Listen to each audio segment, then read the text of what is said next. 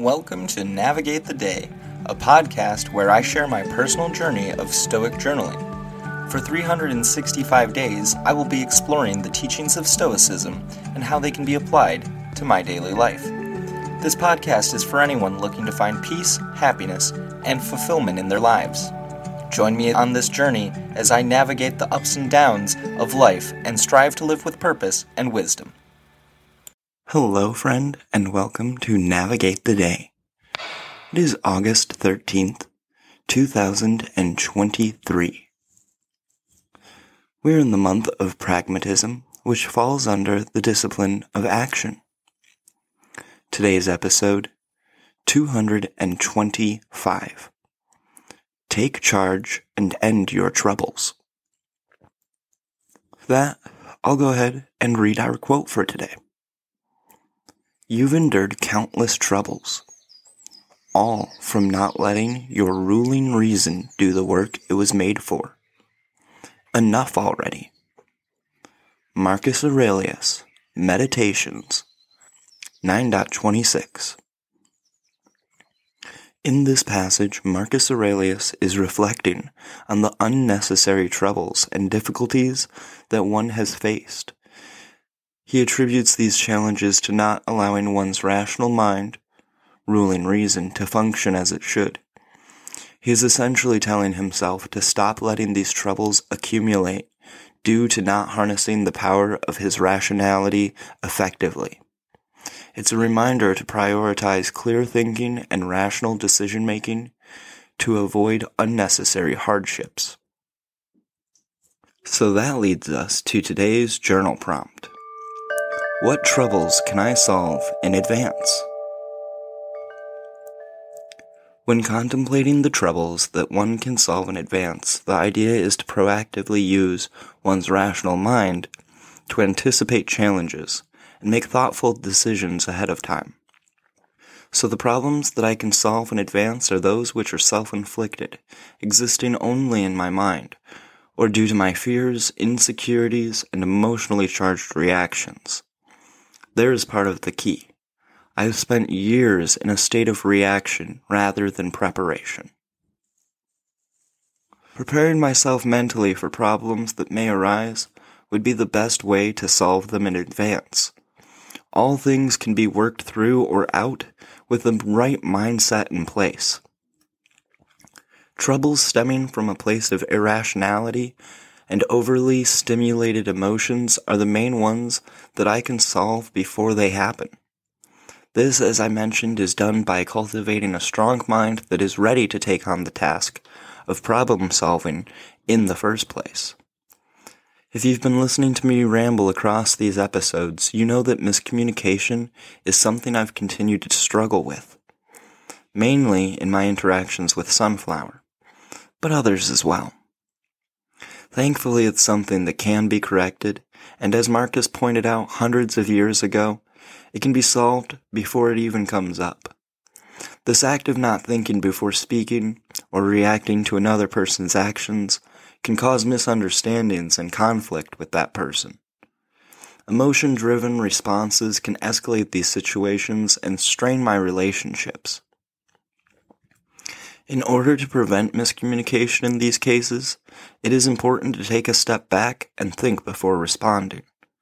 Practicing mindfulness and self-awareness can help to remain calm and rational, to assess the situation objectively, and to consider appropriate and constructive responses.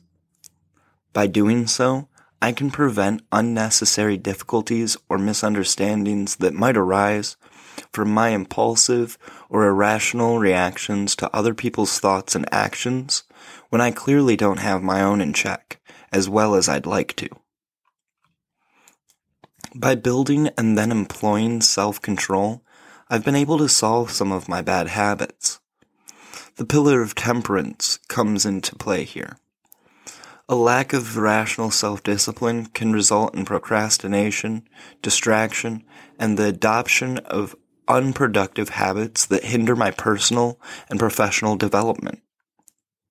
Habits such as drinking excessively as a daily occurrence, distracting myself with fleeting relationships, and letting my fears and insecurities prevent me from taking action on goals and aspirations because the timing isn't right or I think I'm not good enough to succeed.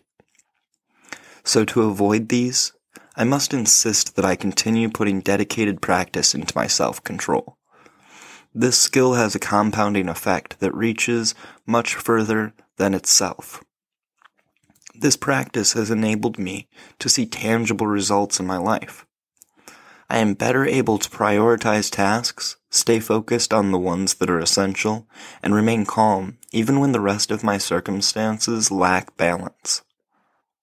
Self-control is a powerful tool to drive success and increase overall satisfaction. This has allowed me to become more productive and successful in all of my endeavors. The amount of opportunities I've left sitting on the table over the years by not fully understanding or harnessing the power of rationality is atrocious. Without rational planning and analysis, there are opportunities that may be overlooked or not seized in a timely manner, leading to my regret and missed chances for growth.